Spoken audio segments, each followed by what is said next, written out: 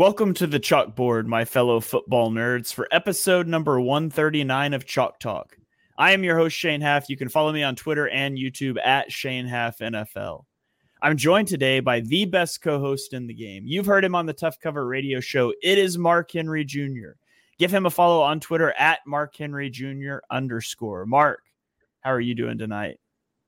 Doing great. You know, we just did the BGN draft pod, which everyone should check out. That's an early plug for the BGN draft pod on Chalk Talk, but everyone should be checking that out on a weekly basis. So I'm officially in off-season mode, but there's this little stupid thing called the playoffs. Like, I don't know, like the NFL postseason, I think, they call it, divisional round, conference championship. There's all that, but I'm in the off-season. Yeah, playoffs. Don't talk to me about the playoffs. Yeah. So just a quick programming note before we dive in. Mark and I, along with Dibes, did just record our first position ranking show on the BGN draft show. That will be airing on this feed later this week. So you can check it out on the BGN feed. You can check it out here on the Chalk Talk feed. You can help us pay the bills, keep the lights on, keep the podcast feeds up, and check it out on both places. You don't have to listen to them both. Just download them both. It really helps us out.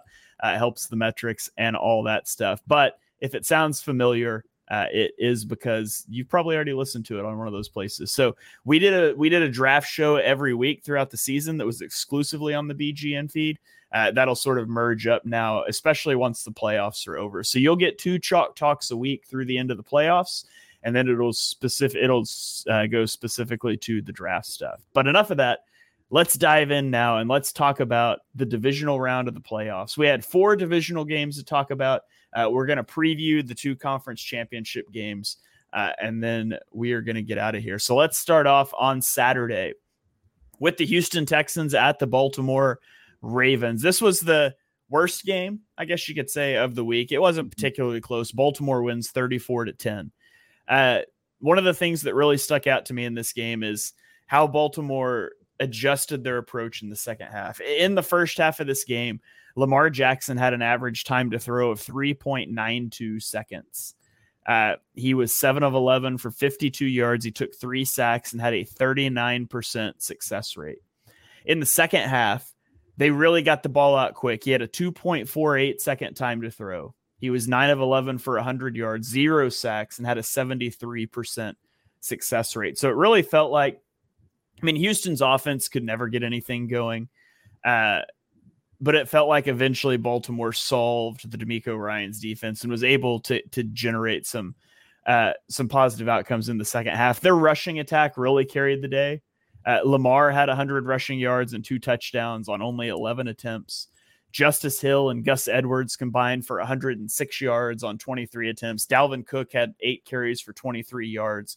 And the Ravens kind of steamrolled the Texans defense.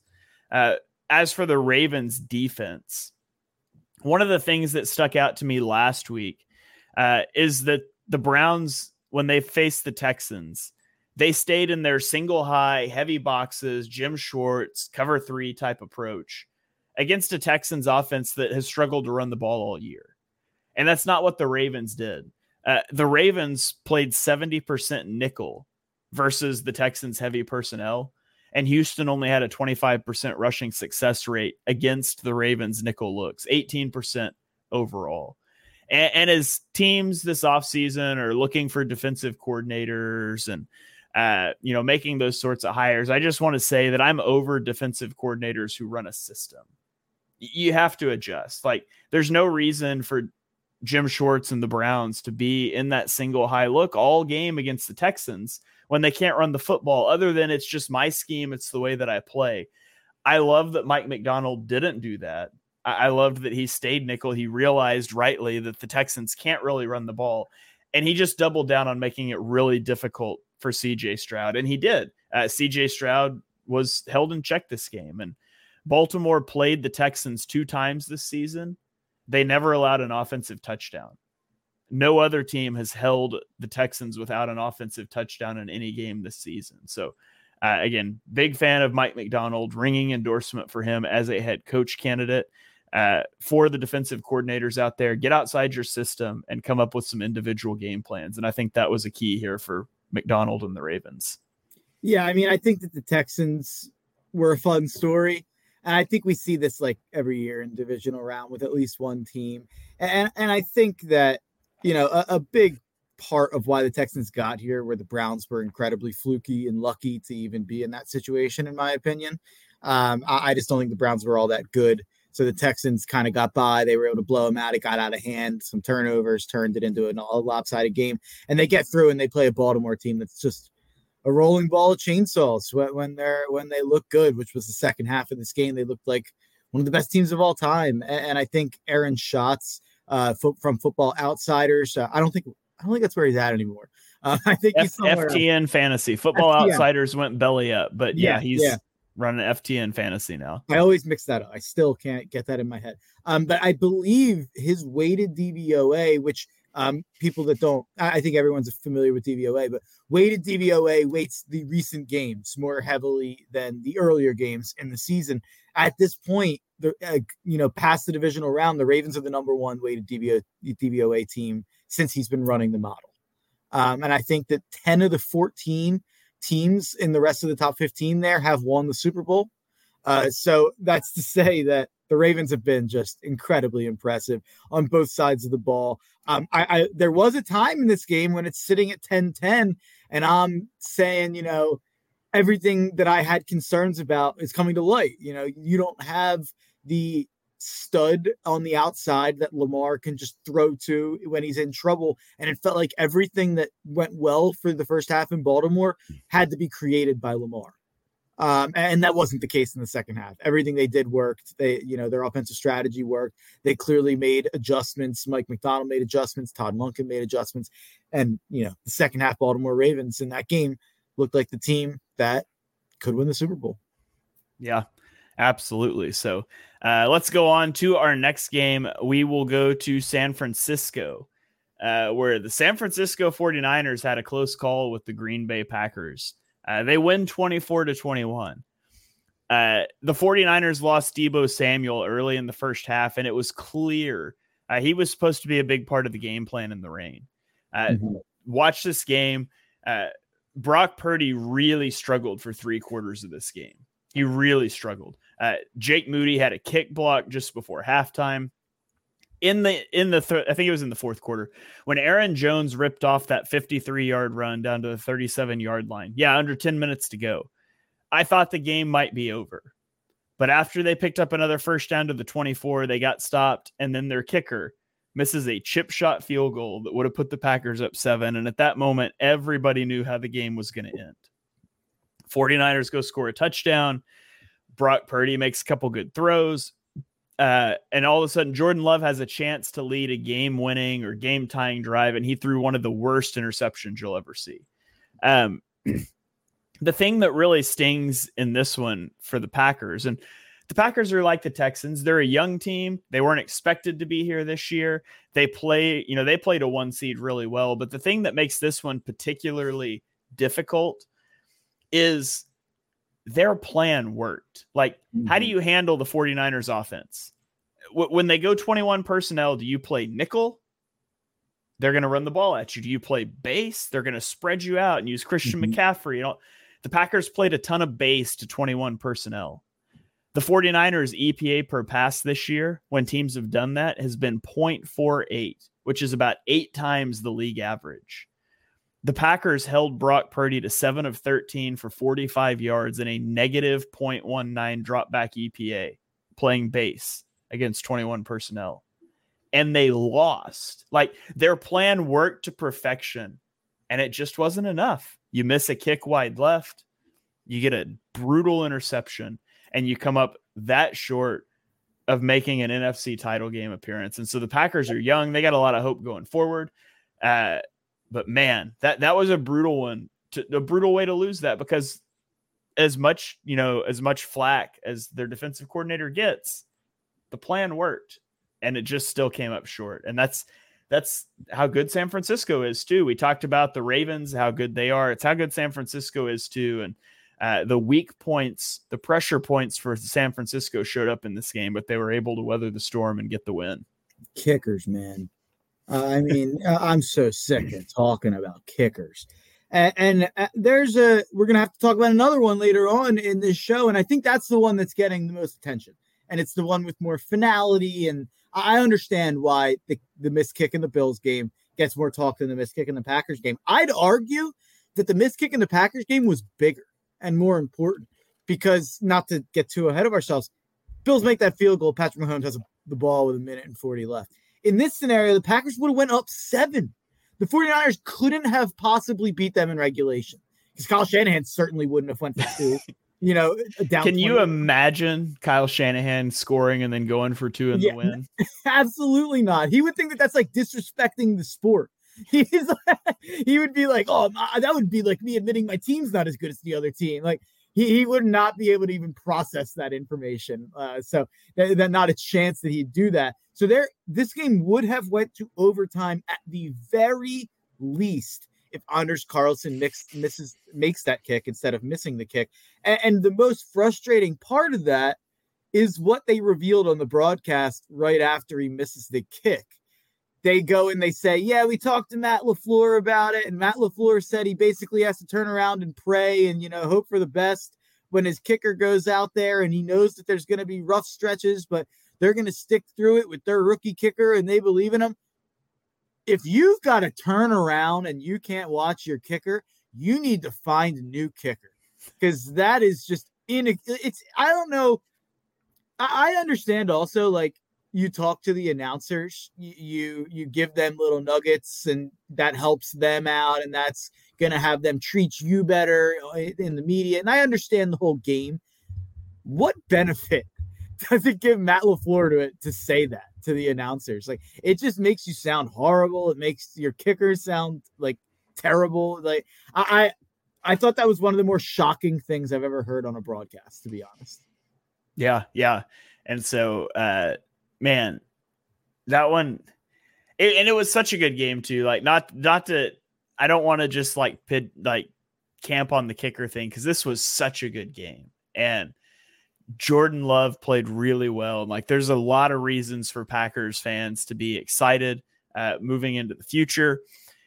There's a lot of reasons for 49ers fans. I mean, 49ers fans, you should feel like you dodged a bullet. This is a team that knocked off the Cowboys last week, and they took you to the brink, and you survived, and you move on, and you get to face a Lions team that we're about to talk about at home, and your path to a Super Bowl is shaped up really well. This was an awesome game. And for it to end on a miss, it didn't end on a missed kick, but for a missed kick to kind of be a part of deciding that outcome, it does leave you a little deflated inside, similarly to like we're about to talk about in a few minutes with that Bills game. Yeah, I have a take on Green Bay that I'm going to wait to fire off until we get to the Lions preview with the San Fran 49ers, actually. But what I'll say is, what do you think about them firing Joe Barry? You just said they had an incredible plan for this game. The defense showed up against Dallas. The defense showed up at the end of the year at times when they needed it. I understand he was terrible. I think he's a bad defensive coordinator probably, but it feels kind of bizarre for them to fire him after such a, probably his best coaching performance, I guess, in the season. Yeah, I thought Barry should have been gone a couple times, and so it's probably the right move, but yeah, it's a little strange. It does feel weird after it felt like he did a really good, the defense at least played really well in that. And they played well against the Cowboys too. Like they had back-to-back good playoff games. And then Barry gets sent out the door. So that's a very interesting turn of events, I guess. I would have felt way differently had they fired Barry after not making the playoffs. Yeah, I think that it's the Brock Purdy conversation is just so impossible to have. It seems like we either have to say he's elite or we have to say he's terrible and a total creation of the system. Realistically, the truth is in the middle. I think he's probably like a below average quarterback. And I think the system is just perfect. And he has Brandon Ayuk and Deebo Samuel and Christian McCaffrey and George Kittle and a great O-line and Kyle Shanahan. It's so funny though. If you had an opinion on Brock Purdy coming into this game, you still have that opinion. It's just because of those 3 quarters. It gives you all the ammo in the world for the haters of Brock Purdy, which I lean more to that side for sure. And then if you want to be the these people are unfair about Brock Purdy and he's incredible and he's a bigger part of the success than people want to admit. Then you look at the fourth quarter and he played really good. He definitely had a really good drive to win the game. He had some nice throws in the fourth quarter. It's just, it's almost like a case study. He's like a social experiment in the NFL. Yeah. All right. Well, let's roll on to the Sunday games and let's talk about the Detroit Lions, who beat the Tampa Bay Buccaneers, right? And now they have more playoff victories this season than they have since 1958. They were locked in a dogfight heading into the fourth quarter. Then their offense came alive. Goff hit his first 11 passes in the fourth quarter for 131 yards and a touchdown, leading 75 and 89-yard touchdown drives as the Lions pushed that lead up to 14. The Bucs did make it a one-score game late. They were unable to fully close that gap as Baker Mayfield threw an interception with 1:30 left. And it was a pretty bad interception, to be honest. But Jahmyr Gibbs had a great game in this one for the Lions. He generated an 88.9% rushing success rate. He had 31 rushing yards over expectation and 6.1 yards after contact per carry. And so the Lions were able to get enough done here to oust the Bucs from the playoffs, and they will make an NFC Championship game appearance. What did you take away from this one? Yeah, I think that the Lions played a pretty terrible team in the second round, not to take anything away from the Lions. I think the Lions played a much better team in the Rams than they played in the Bucs the next week. So it's almost like you got to take a step down in competition. But ultimately, and I'll give Greg Rosenthal credit for this take a little bit. The Detroit Lions are proving that just offense matters more than defense. I mean, that's what it comes down to. Their offense scores a ton of points. Defense is more variable week to week. There's kind of more things you can figure out and scheme out on defense, whereas I think offense comes down to the Jimmies and Joes a lot of the time, and they have them on the Lions. They've got a couple guys who can run the ball. They have Amon-Ra St. Brown. They have Sam Laporta, Jameson Williams stepping into a role at times to have a couple plays each game. And maybe the most important of it all, they have an incredible offensive line. I mean, their offensive line is the best in football probably. So that's really what it comes from. I think the defense is ripe for the picking. I think they've been lucky to only give up 23 points each of the last 2 weeks. But the offense is consistent, and the offense, I imagine, will probably show up again this week. It's going to have to show up, even more, I think. Yeah, absolutely. And there's some interesting clash of styles that we'll get into when we preview this game. And I really will have more to talk about with the Lions when we get to that preview. So. Yeah. I'm kind of struggling with what to say in some of these recaps because I'm like, I want to say that for the preview. Yeah. So Lions fans, I promise, stay tuned in. We're going to talk about your team a little bit more than that. But let's move on to the Bills-Chiefs game. The Chiefs win 27-24. They were ready to put this game away in the fourth quarter after a wild fake punt decision on a 4th and 5 from the Bills' 30-yard line. When Mecole Hardman fumbled through the end zone and gave the ball back to the Chiefs.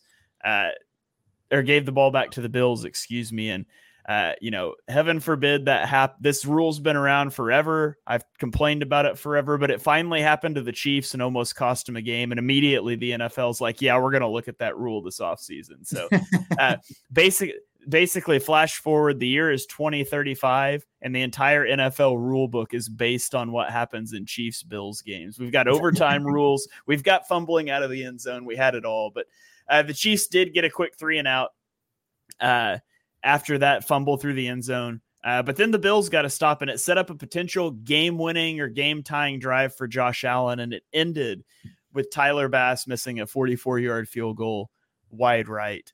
And, man, you feel for Buffalo lost to Cincinnati last year 27-10 in the playoffs, and that was after the DeMar Hamlin game. And there's a lot of things going on that kind of makes that game an anomaly. Outside of that game, they have not lost a game by more than a touchdown since November 21st, 2021. They are so good, and they have caught so many bad breaks. And the window is not closed, but this team is going to look dramatically different next year for salary cap reasons and things. Mm-hmm. And it's got to be it's so frustrating. This is like I I don't do this often. Let's go cross sport analogy, right? This is like, Josh Allen is like the Karl Malone to Patrick Mahomes, Michael Jordan. Like, he's a phenomenal player. And if Patrick Mahomes was not in the NFL, how many times would the Bills have been to the Super Bowl already? And yet they just can't get past the Chiefs. And you can hear it in the way Josh Allen talks. Like, it's just like, man. And they were excellent in this 56% or better drop back success rate for both quarterbacks. The Bills had a 62% success rate on designed runs. That throw that Josh Allen made to Khalil Shakir in the corner of the end zone was incredible. And it's just not enough. It's like something always happens. It's like it's inevitable that something wild will happen and the Bills will fail at the last moment against the Chiefs. I got to be honest.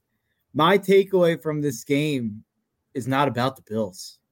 It's about the Chiefs. And what the Chiefs did on offense in this game is one of the more impressive things I've ever seen. They ran 43 offensive plays, Shane, that were not kneel downs. So 43 real offensive plays, 21 first downs. They only got to third down 4 times. And they scored 27 points with Mecole Hardman fumbling out of the back of the end zone, or 27 points with him doing that. I think the Chiefs, you played this game 10 times, to be quite honest with you. I think the Chiefs win 8 or 9 of them. I think that's how good the Chiefs played. And I think the focus is on the missed kick. But like I said earlier, when we were talking about the Packers missed kick, does anyone on the planet think that Patrick Mahomes wouldn't have won that game in the last minute and 40 seconds if the Bills made that field goal with 3 timeouts? Only if MVS dropped a pass. Yeah, that's the only scenario. But I mean, when it comes down to it, Superman wears Patrick Mahomes pajamas. I mean, maybe the stats don't look like, he only had 215 yards. He was 17 for 23. He had a 91.2 QBR, 131.6 rating. I'm sure you could give us some EPA and some things like that. He was perfect in this game. And Josh Allen was great, but he wasn't perfect. And at the end of the game, the only way they were going to win that game wasn't by kicking a field goal. To me, as soon as they had to line up for a field goal, that game was lost for Buffalo. I said that out loud before they missed the kick. They had to score a touchdown on that drive, and they couldn't because Josh Allen, he missed a couple guys, or he missed someone, underneath where it could have extended the drive and at least got a first down. And there's a couple instances on the last drive. You know who doesn't miss things like that when it comes down to it? Patrick Mahomes. Yeah, that's really as simple as it is. And Josh Allen's great. He's one of the best quarterbacks I've ever seen. But when it comes down to it, he's going against the best quarterback that I think we will ever see. And that's Patrick Mahomes. And he was perfect in this game in a way that I don't think the stats will ever be able to tell the story. You had to watch it and you had to live it. Yeah. Well, and the defense too, the Chiefs defense. Yeah. Josh Allen's longest run was 18 yards. His longest completion was 15. In 104 games as an NFL starter, Mark, how many times do you think Josh Allen has been held without a 20-plus yard play? 1, 2. It's actually 4, counting this one. But the first 3, one of them was a 5 drop back game, that game against the Patriots. Yeah. The other 2, he had 19 and 26 drop backs. Against the Chiefs, he had 45 and didn't generate a 20-plus yard play. The Chiefs had 8 plays of over 20 yards. Just incredible. It's something, this is an interesting thing, and this relates back to the Eagles. The Eagles, there's a lot of talk about linebackers, right? How they just didn't spend on linebackers, and you look at 3 of the 4 teams remaining and they have great linebackers. Sure. Absolutely. I think that's factual. The Eagles skimped on linebacker. I don't know how I turned this into an Eagles thing, by the way, but I did. But as I talk about on this show, the thing that concerns me and annoys me more as an Eagles fan is the way that they've handled the defensive back area and the secondary in the draft and the lack of resources they've put into that. So everyone wants to talk about the linebackers. Take a look at how the Chiefs and the Ravens and the Lions have valued the secondary the last couple of years. Lions drafted Brian Branch, Chiefs Trent McDuffie, Ravens Kyle Hamilton, and a couple other corners. Like all of those teams have placed an emphasis on drafting defensive backs and on signing defensive backs, and putting an emphasis on those positions. And it showed in this game. The Chiefs, like you said, held the Bills to without a play more than 20 yards. Now the receivers helped with that a little bit. Stephon Diggs with a huge drop there. I'm Trent Sherfield, a couple missed opportunities down the field as well. So it doesn't all fall on Josh Allen. And by the way, Josh Allen was mostly amazing in this game, but he missed a couple throws, and that was that cost him the game. One other thing, actually, when it comes to that last drive that I wanted to mention, did you think they were going a little too slow? They got the ball back with like 9 minutes left, and they kicked the field goal with 1:40. I get what they were trying to do. Trying to drain it out. Yeah, but at a certain point, did you think you were going to drain out all of the 9 minutes and give Mahomes like no time? Like, I almost think you should have been planning to get the ball back from Mahomes. Like you should have been thinking that far ahead. And I felt like they were really like wasting down to 1 second on the shot clock. I'm already in basketball season. They were down 1 second, on the play clock, and they were really like not rushing to the line at all. Like I said it at the time. I was like, they're going really slow, and it almost put you in a situation where the game was lost once you didn't score a touchdown, like I said. So that was something I didn't love how they handled that, to be honest. Yeah. So the Chiefs will survive and move on, and we're gonna get the AFC title game of the Kansas City Chiefs at the Baltimore Ravens. So we'll turn the page and talk about that one here. The ideal ingredients, Mark, for winning in the postseason are an elite quarterback and a good defense, right? And that brings us to the Ravens and the Chiefs, and they both check both boxes. Lamar and Patrick Mahomes. I think it is inarguable that that's like the best and the third best quarterback in the NFL. And then two top defenses. The Ravens defense has been much better than the Chiefs offense has this year, but it's still Patrick Mahomes with the best defense he's ever had. Travis Kelce just had 2 touchdowns in the divisional round. The offense is clicking on all cylinders now, albeit it's only for one game and against a defense that had no healthy linebackers. And so maybe you factor that in. But Lamar Jackson has a point differential of plus 145 against playoff teams this year. And I use Lamar Jackson, not the Ravens, because that lets us exclude week 18 when they didn't play Lamar.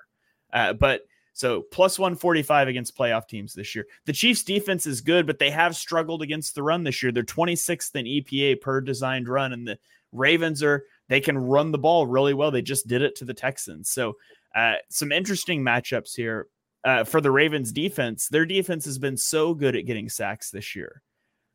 Mahomes just doesn't take sacks. His 3.9% sack rate and his 13.8% pressure to sack rate are second in the NFL.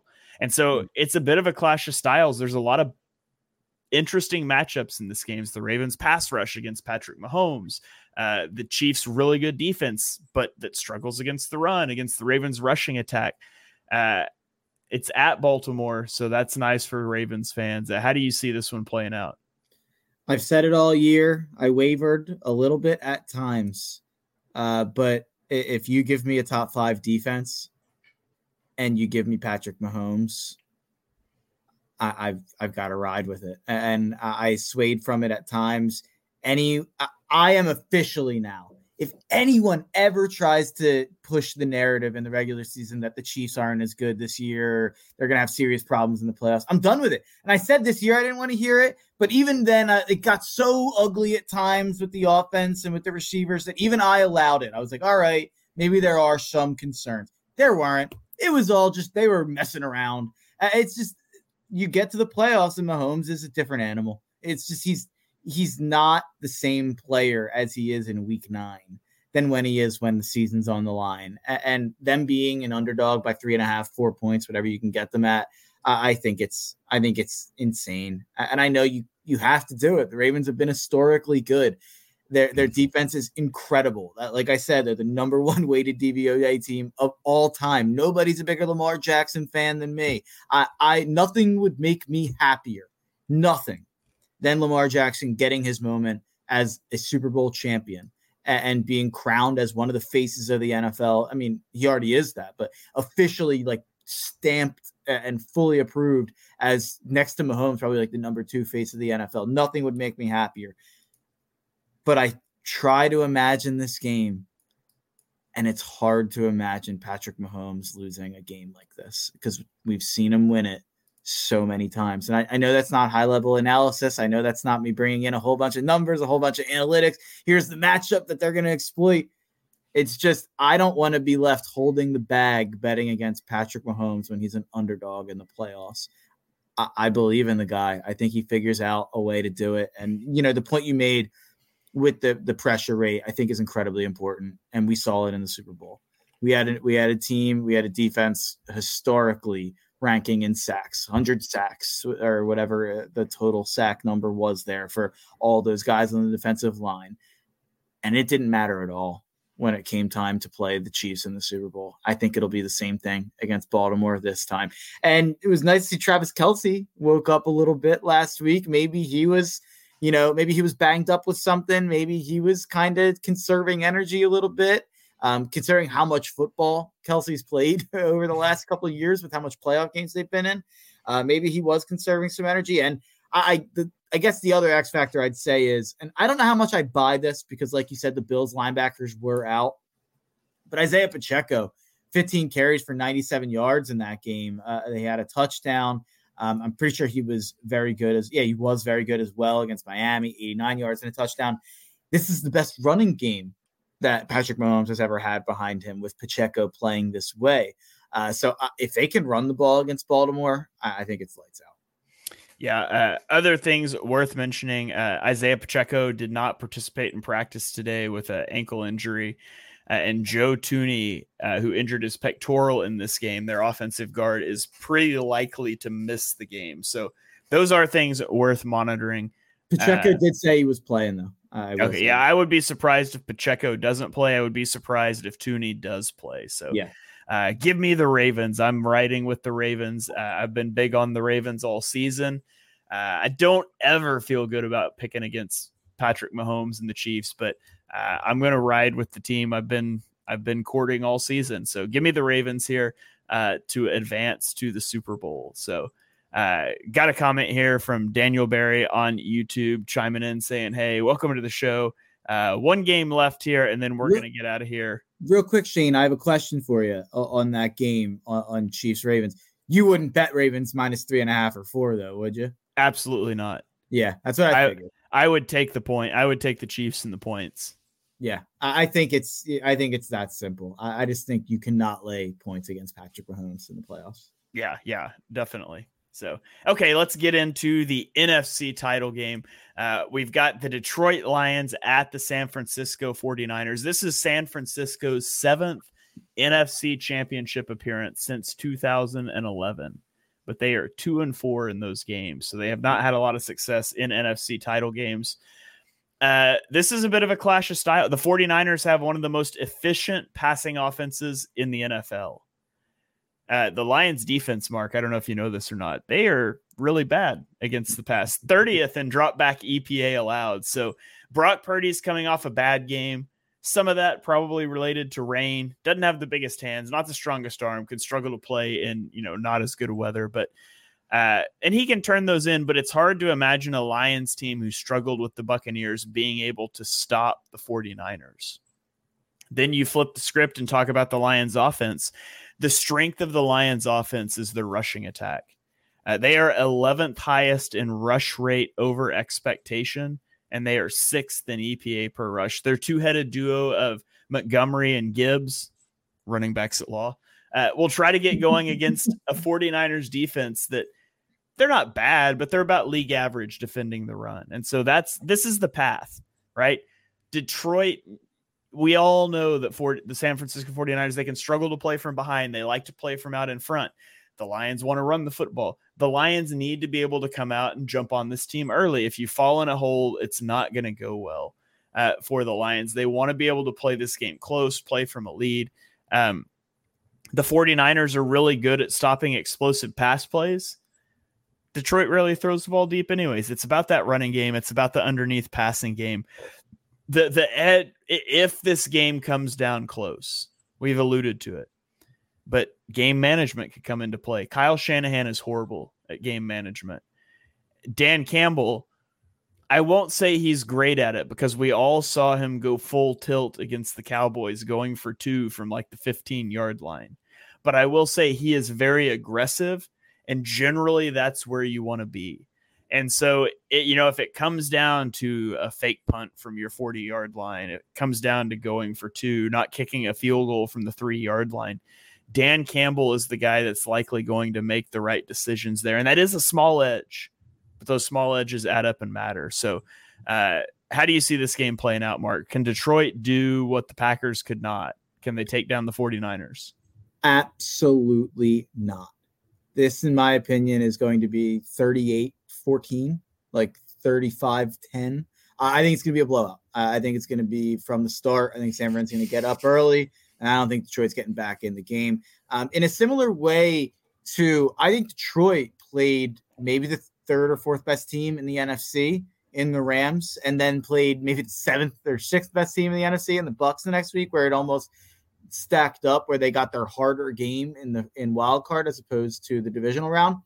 I think the same happened for the San Francisco 49ers. The way that the Green Bay Packers are playing, or were playing, and the way that Jordan Love was playing, and the way that the defense played in that game, the way they were running the ball, I think the Packers are a far better team than the Lions. And I think we saw that when the Packers beat the crap out of the Lions at the end of the NFL season.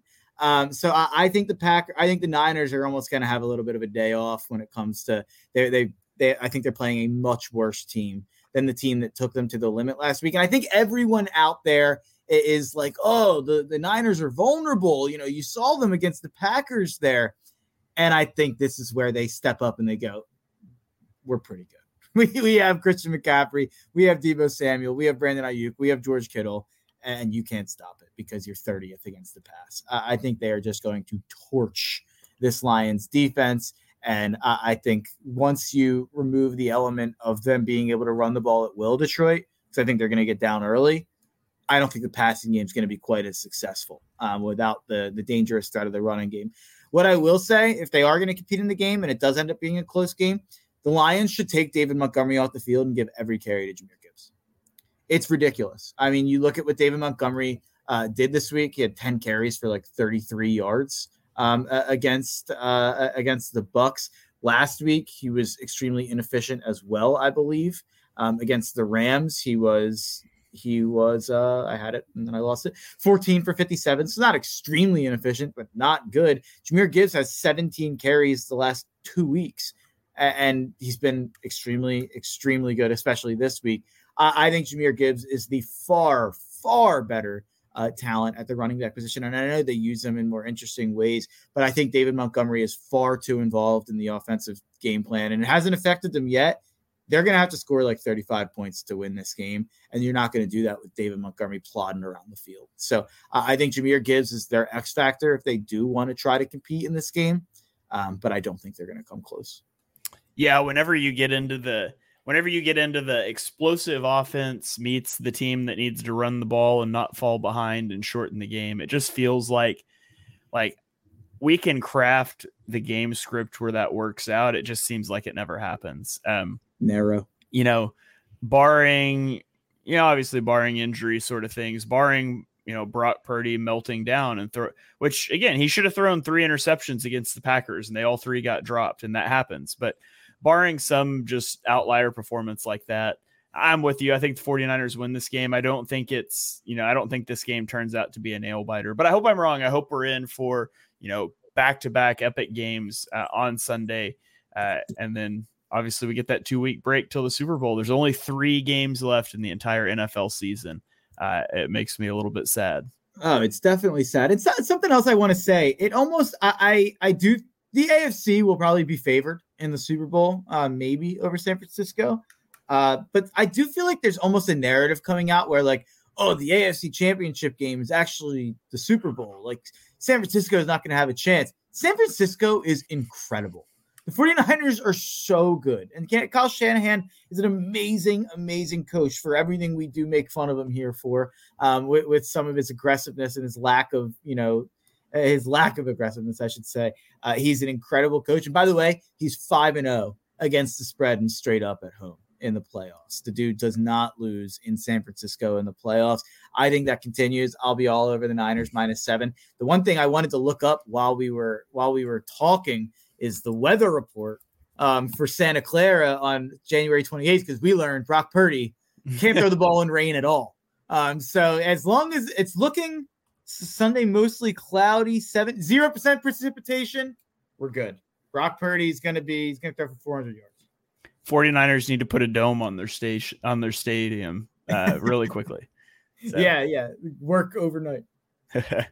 All right. Well, that is going to about wrap it up for this divisional recap and our conference championship game preview.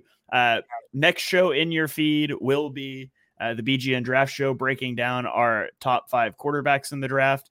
And then again, we'll be back the next week with a conference championship review. We probably won't Super Bowl preview because we've got 2 weeks. We'll figure it out, but we'll start to transition to draft stuff as we get through the off season. So keep it tuned right here on the feed. If you enjoyed the draft, we'll get you everything you need to know. So thank you guys for joining us for episode number 139 of Chalk Talk. If you enjoy what you heard on the show, and we know that you do, smash that subscribe button and turn on notifications so you don't miss our next episode. Drop us a 5-star rating and review wherever you stream your podcasts. You can follow me on Twitter and YouTube at ShaneHalfNFL. Mark is on Twitter at Mark Henry Jr. And we will catch you guys next time.